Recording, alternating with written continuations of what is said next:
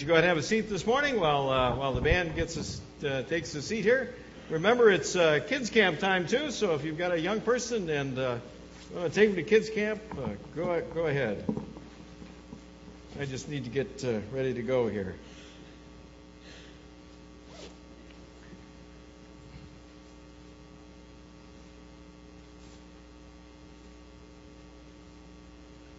Okay, are we ready? All right, this morning we are starting a new message series. It's called Dumping Destructive Behavior, okay? So what we're going to do in these weeks is we're just going to look at some behaviors that the Bible points out that we just need to dump. We just need to move them out of our lives, right? And the Bible does that. It shows us some things that we just need to make sure because we're new people in Christ, that we just don't live old ways, right? And that's the fundamental thing, right? The fundamental thing is that when Christ comes into your life, then He moves you from who you were to who God wants you to be, right? He moves you from an old part of your life, and instead He makes you into a new person, and what's old is old, and it stays back there, and what's new is new. You leave the old behind, and you grow something new. Just to show that to you, prove it to you, let me take you to the Scriptures for a minute here and look at Romans 13. And it tells us about how we have to dump some things, okay, out of our lives. Ready? Paul says to the Romans, "You know what sort of times we live in, and so you should live properly. It is time to wake up. You know that the day when we will be saved is nearer now than when we first put our faith in the Lord. Night is almost over, and day will soon appear." Now notice the next words. You with me? We must stop what? Behavior. We must stop behaving as people do in the dark and be ready to live in the light. What did he just tell you has to happen in your life? You got to let go of some behaving that was old behavior. And you got to start living in the light of a new way of living in Christ, right? Now you're probably wondering, why is he wearing his winter coat? Are you wondering that? You better be, because I'm sweating like crazy up here in this winter coat. All for you, okay? Here's the deal. Now, this coat is something you wear when? In the winter. You wear it in the winter. Well, now it's spring. It's new life. Now it's spring. So in the spring, you don't wear winter coats, right? You leave behind with the winter coats, the winter gloves, the winter hat. You leave all the winter stuff behind because now you've moved into a new season. And that season is spring, when something new happens, right? So you wouldn't wear a winter coat in spring and summer because it's a new season. You got to take the winter coat off and you got to leave it behind, which is what I am going to do now before I overheat, right? You got to take the winter stuff off and be able to leave it behind. That's the image that the Scripture uses for us when we're new in Christ. We take off what is old and we put on something that is completely new, okay? Just to show that to you, is if you go to Ephesians 4, Paul gives us that word. Paul says in Ephesians 4, "You were told that your foolish desires will destroy you and that you must give up your old way of life with" what? "All its bad habits." I want you to notice the word "all" there, right? You see, this transition of giving up the old behavior and instead living a new way of life is absolutely complete. This is hard for us. You see, there's some old behaviors that we like. There's some old behaviors that we get comfortable with. There's some old behaviors that we just soon hang on to. You see, when we become new in Christ, He tries to draw us into a new way of living and to leave all, you see that word? All the old habits behind. But we want to hold on to just one or two because they're comfortable. The challenge in Scripture is you got to let go of all the old clothes. You got to let go of all the old habits and instead get transferred into being a new person in Christ. Look what Paul says. Let the Spirit change your way of thinking and make you into a new person. What happens to us is we hear the word like this today and we say, man, I just don't think I can do that. And the answer is, you're right. But God understands that. God understands how attached we get to that old behavior. And that's why He sends the Holy Spirit into this world, into our lives, because the Holy Spirit can dump the old behaviors in us. The Holy Spirit is strong enough to encourage us, to enrich us, to go ahead and dump those old behaviors. Do you remember when Jesus was resurrected and before He ascended, He told His disciples, I'm going to leave you now, but it's a good thing for you. It's good for you that I go, because if I go, the Holy Spirit will come. Why is it good? Because the Holy Spirit's job is to move us from being old people with old bad habits into new people with God habits. And the Holy Spirit is capable and strong enough to be able to overcome those old habits in us. Look again what Paul says. He says, you were created to be what? Like God. How elevated is the picture of what your life can become right there? Isn't that awesome? How elevated does God look at you and say, look, if you will just trust the Holy Spirit, if you will just give up that old behavior and just place yourself and trust the guidance of the Holy Spirit in your life, look what you can become. The image that God has for you is to grow you from who you are to become this incredible presence of the divine in the world. To be like God, to be like Jesus, to be like the Holy Spirit, to be that person in the world who reflects the very presence of God in every single day. How elevated can your life become? But it starts with just relying and surrendering to the Holy Spirit in your life and giving up this old behavior. The Bible would lead us over these weeks and challenge us on some of these behaviors that we've let into our life that we just need to dump. Let's look at one. You ready? The first one for today to look at is that behavior of complacency. Complacency. You know what that is, right? Complacency. Becoming complacent. It's just becoming comfortable. Becoming satisfied with the way that things are. Just kind of living life and saying, well, you know, life is okay. It's good enough. It's settling for wherever you are in life and just saying, well, you know, I'm okay with it. It's just fine. Complacency is that thing that creeps into our life and says, well, you know what? Everything is, well, not as much as it could be, but, you know, I can live with this. It's okay. Have you heard those words before? You see, those are the words that says, you know what? I am just going to settle. I'm just going to settle for the way life is and just try to live a life now that just kind of maintains. That's complacency. You see, they know in the business world, they know that that is a terrible disease for a business, right? When a business gets to a place where it says, well, look, we are big enough and we've done enough now, so all we're going to do is we're just going to try to maintain ourselves. We're just going to try to maintain everything just the way it is. As soon as a business makes that decision, they start what? Declining. Does anybody remember IBM? You see, when you get to that point in life, you say, well, this is good enough. This is just good enough. I'm just going to settle right here. And you get complacent with your life begins to decline. This is the way Proverbs would say it.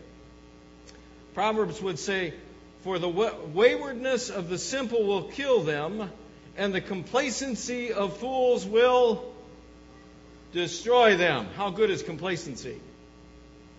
You see, complacency leads us to a life less than what God wants for us. Complacency leads us to destroy the life that God would have for each one of us. See, this is true in not just businesses. This is true in our individual lives. It's true in all kinds of places in our lives. And it's also true in a church.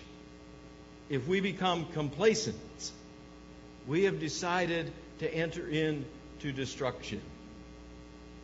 We see it showing up in our individual lives in things like saying, well, you know, my marriage maybe isn't great, but I can live with it. Actually, we're saying I can live with them, right? Well, my marriage, my relationships in general, they aren't the best, they aren't the greatest, they aren't the most exciting, but that's okay. My career, I've gone far enough, high enough, it's okay, I can just settle in here. You see, so many places in our life we can just pause and say, I'm just going to be complacent about it. I'm just going to say this is good enough. And we put our life on hold. And when we do that and we get complacent, we destroy all the opportunity that God can bring into our lives to advance our lives. And we forget that God has something more in store. Zephaniah, the prophet, said it this way. At that time, I will search Jerusalem with lamps and punish those who are complacent. Not a good thing. I will punish those who are complacent, who are like wine left on its dregs. Now here's the key. Who think the Lord will do nothing either good or bad. What happens? You see, we get complacent in our Christian walk when we come to that place when we say, well, I don't know that God can do anything more. We think somehow God is done with us, right? We think somehow God just can't elevate our life again, that God just can't accomplish something more in our life or in our marriage or in our relationships or in our career or in our church. We just kind of get complacent and say, well, I just don't think that God's up to doing more. And we decide to just rest and become complacent in life. Now, to show you how serious this behavior is in God's eyes, listen to what he says in Revelation 3. I know everything you have done, and you're not cold or hot. I wish you were either one or the other. But since you are lukewarm and neither cold nor hot, I will spit you out of my mouth. Let's stop there. What did he just say? If you become complacent, neither hot nor cold, he doesn't want anything to do with you. He would just as soon spit you out of his mouth. Any baseball fans out there? Don't you love watching TV? You ever try to count the number of times those guys spit?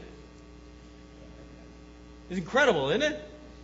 I don't know what it is, but they're always spitting in baseball, right? You're just kind of like, whoa, gross, right? The word that God uses here in this Revelations reference, the word that he uses there is worse. It's the word eo, okay, in Greek. And it literally means to vomit, okay? It literally means to vomit. We even get a modern day word out of it.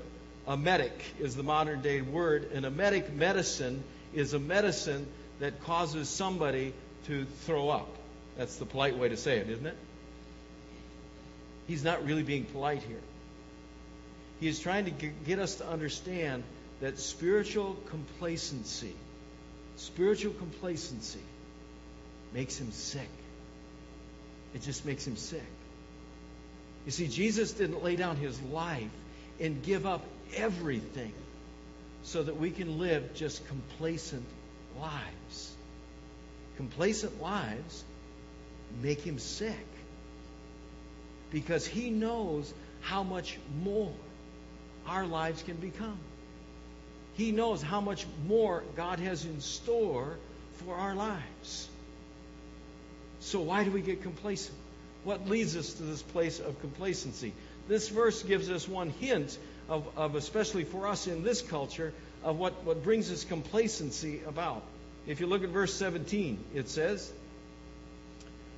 "You claim to be rich and successful and to have everything you need, but you don't know how bad off you are.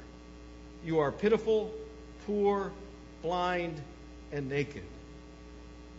What's one of the pitfalls that leads us into complacency? Becoming comfortable in our affluence. That's it. Becoming comfortable in our prosperity. Becoming comfortable in all the things that we surround ourselves with. And saying, there, now I have all these things. I'm comfortable. I'm happy. Life is good. And so we become complacent about life because we think somehow life is about us. And we forget. When you leave the old things behind and you become a new person, life is all about Jesus Christ working in our days and our nights. We become complacent when we get too comfortable in our affluence. God warned the people of Israel about this. The prophet Hosea said, "I took care of you in a thirsty desert. I fed you till you were satisfied. Then you became proud and forgot about me." What happened? They became satisfied. They became full and satisfied in their affluence, and so they forgot. They forgot about what God wants to do in their life. They became complacent, comfortable in their affluence.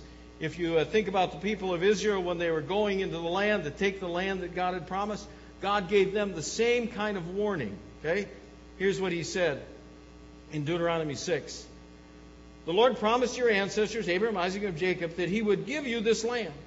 Now He will take you there, and He'll give you large towns with good buildings that you didn't build. A house full of good things that you didn't put there. The Lord will give you wells that you didn't have to dig, and vineyards and olive orchards that you didn't have to plant." How affluent are they all of a sudden going to become? From wandering in the desert, they're going to move into the land, and they're going to have all this cool stuff. Right? They're going to move in the land, and they're going to have all this stuff just right there and ready-made for them. Now look at the warning. Look at the warning He gives. "But when you have eaten so much that you can't eat anymore," how satisfied are they? We're talking Thanksgiving after the huge meal stuff, right? When they can't fill themselves up with one more bite, they are that overwhelmed and affluent and satisfied. When you have eaten so much that you can't eat anymore, don't forget, it was the Lord who set you free from slavery and brought you out of Egypt. Worship and obey the Lord your God with fear and trembling, and promise that you'll be loyal to Him. See, the temptation for us is to become complacent because we forget in our affluence, in our comforts in this world, we forget what God still has to do in our lives. We forget what more God wants to accomplish in each one of us. And when we forget that, we set aside the possibility and the dream of what God is going to do. And we settle. And we say, this is enough. It happened in the Old Testament to a guy named Esau. If you remember the story of Jacob and Esau, they were twins. And when they were born, Esau was born first, Jacob born second. And because Esau was born first, he was the firstborn, and so he inherited the birthright of his family. Now, in the Old Testament, the birthright was a big thing. This was huge. This was a big thing. It meant that that child who had the birthright was guaranteed the blessings of God in his generation. And when he had children, the firstborn would also inherit that blessing. It was the guarantee that God's blessing and purpose would rest on his life, and the covenant fulfillment would take place through his life. Sound like an important deal? Absolutely. Here's what happens with Jacob and Esau. It says the boys grew up. Esau became a skillful hunter, a man of the open country, while Jacob was a quiet man sitting around the tents. Isaac, who had a taste for wild game, loved Esau, but Rebekah loved Jacob.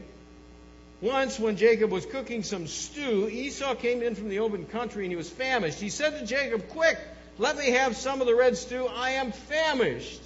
what happens? Esau's out doing his thing.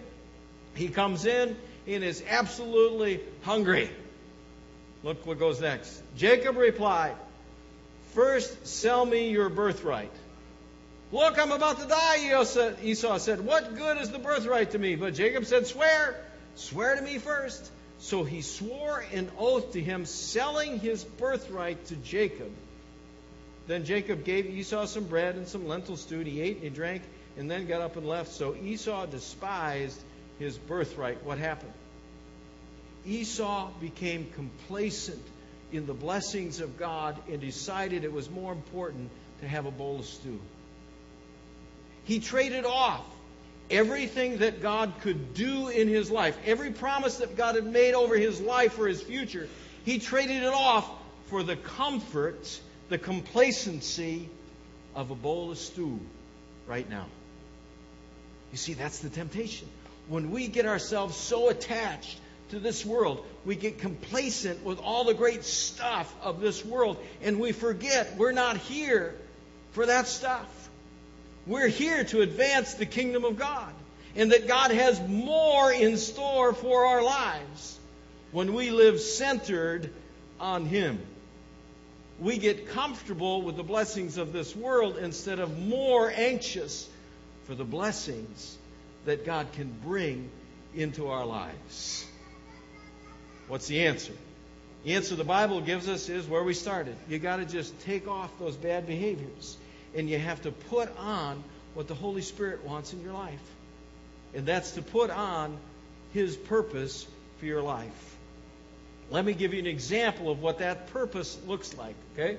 This is the Apostle Paul in Philippians. And just listen to his voice. Listen to the urgency that's in Paul's voice, the intentionality that's in his voice. My friends, I don't feel that I have already arrived, but I forget what is behind. I struggle for what is ahead. I run toward the goal so that I can win the prize of being called to heaven. This is the prize that God offers because of what Christ Jesus has done. All of us who are mature should think in this same way. What does He want? He wants us to have that mindset, doesn't He? He wants us to have the mindset of the people of God that say, wait a minute, my life is about something more than the comforts of this world. And I'm going to stretch forward. I'm going to search forward. I'm going to keep moving forward. I'm going to struggle forward for whatever it is God wants more in my life. I'm here to advance the kingdom of heaven, and I'm going to struggle forward with everything I have according to the Holy Spirit. I'm going to reach forward to have more and more of what God wants to bring in my life. That's not complacency. That's living on purpose. Jesus would describe it this way in Matthew 5. Blessed, happy is another way of saying it, are those who hunger and thirst for righteousness, for they'll be filled. What are they supposed to do? Hunger and thirst. You ever had that experience at about 10:30 at night, 10 o'clock, 10:30 at night, when you get like the munchies, or you get the craving for chocolate? Come on. Right? You get that craving for chocolate, and what happens? You will tear the whole kitchen apart. Right? You will go cabinet to cabinet to cabinet, because in one of those cabinets you may find one tiny Nestle's chocolate morsel in the back corner. Right? Why? Because you hunger and you thirst for it. You see, that's it. Jesus wants us to understand that when we live centered in the Holy Spirit, we got to hunger and thirst for what more God wants to do in our life. We gotta hunger and thirst and drive for extending the kingdom of heaven. Don't settle for an ordinary marriage. Get hungry and thirsty for the marriage God wants you to have that's awesome and incredible. Don't settle for just relationships that are okay. Get hungry, get thirsty for the relationships that God wants to flourish in your life. Don't settle for just doing kind of an okay job and an okay career. Get hungry and get thirsty for what God wants to lift up in your career and in your life. And don't settle You listening, church? Don't settle for just an okay church. Get hungry and thirsty for something more as the people of God. This is a big day for us here at Christ Church. I don't know if you realize that, but it came to our awareness at staff meeting this week. Do you know where we were 1 year ago on this Sunday? Anybody remember? 1 year ago on this Sunday was our first Sunday at Concordia. You remember that? Anybody that was around? A lot of you are new. Praise God. It was our first Sunday when we started worshiping out of our old building and at Concordia and before this place was built. Look how far we've come in a year. Isn't it awesome? Why? Because we're hungry and we're thirsty to extend the kingdom of heaven. And you know what? We can't get complacent. We can't somehow deceive ourselves and say, Christ Church, hey, this is a great building. What an awesome place. This is fantastic. Let's just kind of settle in. Let's just kind of relax and get comfortable. No way. We will start to die as soon as we do that. We have to get back to the main mission and the main goal and say, okay, we got this far. What's next? We got to get hungry and thirsty for what God wants to do next. We got to get hungry and thirsty for the people God wants us to reach. We got to get hungry and thirsty for more children, more youth. We got to get hungry and thirsty for us to be able to build up more relationships. We got to get hungry and thirsty to go into more and more of what God wants to do in extending the kingdom of heaven in this place. Remember, and if you haven't heard it and you're new, remember, we started because I prayed that God would give us 10%, that He would tithe to us 10% of the population of Mequon, Cedarburg, Thiensville, Grafton, and that surrounding area. Guess what? We're not there yet. And I'm still hungry. And I'm still thirsty. And we got to get back to not being complacent, but being those people who do what God wants us to do and look for more in life. Are you ready to look for more in life? You see, we get back to understanding, dumping the old behavior of complacency and instead reaching for what is more. Colossians 3, and we'll end. Colossians 3 says this. Each of you, if you've received Christ, each of you is now a new person. Pretty emphatic, isn't it? Each of you now, the old's gone. Each of you now is a new person. And you are becoming more and more like your Creator. God is growing you every day into more and more what you can become. And you will understand Him better. It doesn't matter if you're a Greek or a Jew or if you're circumcised or not. You may even be a barbarian or a Scythian. You may be even a slave or a free person. I'm glad He includes the barbarian in me in there, aren't you? You see, it doesn't matter who you are. It doesn't matter what your background is. It doesn't matter where you were. All that matters is right here, right today, you understand God has something more in store for your life. And don't settle. Don't settle for the old behaviors of what your life was. He has something more to grow you into becoming. And there is someone more important than the comfort of this world. He says it this way. Yet Christ is what? All that matters. You get it? That's all that matters. That's all that matters. Christ is all that matters, and He lives in all of us. God loves you, and He's chosen you as His own special people. Dump the complacency. Get rid of it. Let the Holy Spirit drive it out of your life so that you can realize more and more of what God has in store for you. Let's pray. Father, thanks. Thanks for giving us the vision today of more and more of what you want our life to become. Help us today to go ahead and just become that new person. To just decide that we are going to live according to the power of the Holy Spirit in our lives, and we're going to give that Spirit control to push out of our lives all those old habits and instead reach forward, to be hungry and thirsty for the things of God, to to be hungry and thirsty for what God wants to bring into our lives, to be hungry and thirsty for more and more because it's of God. Father, we just pray today that you would bring us to this awareness, bring us to this blessing, and help us to be your special people and to know the truth that ultimately Christ is absolutely all that matters. We ask it in His name.